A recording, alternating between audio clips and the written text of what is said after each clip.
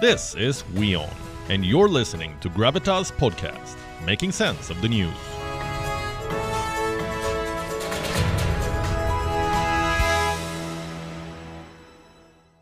In the world of tennis, a tough contest is on. World number one Novak Djokovic versus Australia. We told you about the Australian Open yesterday and a special exemption for Djokovic. He was allowed to participate despite being unvaccinated. Well, now he's not being allowed. The exemption has been revoked. Australia wants to deport him. The matter has gone to court and flooded headlines. The controversy doesn't help the image of Novak Djokovic. Being an anti-vaxxer is no matter of pride. But the image it really hurts is that of the Australian government. First making exemptions for a tennis star and then making a U-turn under public pressure. It reflects poorly on both Tennis Australia and the Scott Morrison government. It exposes the glaring imbalance in their COVID policy. It shows how they bend rules at will. Australians have put up with the most severe COVID restrictions for 2 years. But Djokovic was given a free pass despite refusing the jab. When he shared the news of his exemption, a storm broke out on social media. Australians protested. By this time, Djokovic had already taken his flight to Australia. He was already on his way. On late Wednesday evening, he landed in Melbourne, unvaccinated and armed with a government exemption. Also unaware of how the controversy had snowballed. At the airport, he was stopped by officials from Australia's border force. They told Djokovic that he cannot step out of the airport. They cited a visa error. They said his visa had been mixed up and he was asked to wait.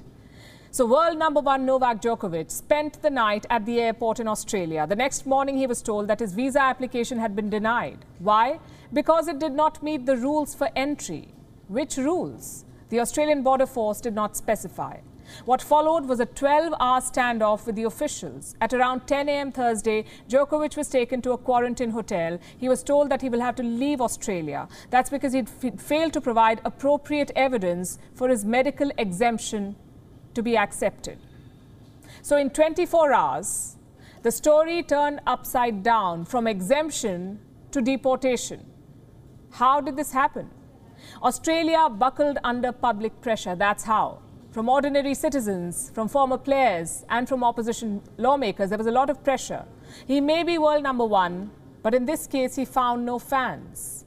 No one wanted Djokovic to play, especially in Melbourne.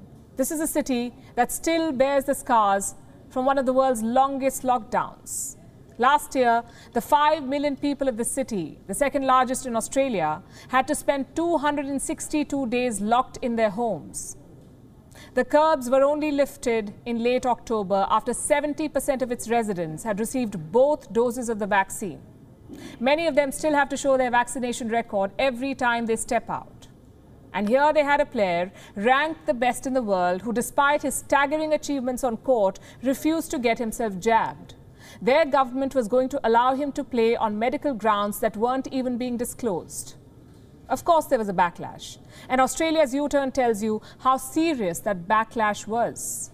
Prime Minister Scott Morrison says Djokovic will not be allowed to play because rules are rules, apparently, and Australia won't allow any special cases. Rules are rules. And there are no special cases. Rules are rules. It's what I said to you yesterday. That's the policy of the government and has been our government's strong border protection policies, and particularly in relation to the pandemic, that has ensured that Australia has one of the lowest death rates from COVID anywhere in the world. Australia's decision is becoming another flashpoint in the vaccine debate, a debate on how the pandemic should be managed. Not just in Australia, but all over the world, where a lot of A-listers get a free pass despite their vaccine hesitancy, but ordinary citizens are forced to comply with the rules. It's a lesson on what not to do. People are not idiots. No government must take them for granted. As for Djokovic, this is arguably the most wrenching controversy of his career, and he's had quite a few of them, controversies. He's finding little support even among his peers. They say he has only himself to blame for this fiasco. Rafael Nadal, the 20-time Grand Slam champion, said Djokovic would not be in this predicament had he understood the consequences of his reputation and choices. Allow me to quote from what he said. It's normal that the people here in Australia get very frustrated with the case because they have been going through a lot of very hard lockdowns and a lot of people were not able to come back home. I believe in what the people who know about medicine say, and if those people say that we need to get vaccinated, we need to get the vaccine. He made his own decisions and everybody is free to take their own decisions, but then there are some consequences. He's right. There are consequences. As I speak, Novak Djokovic is still stranded in Melbourne, waiting for the Australian authorities to accept his injunction to their decision.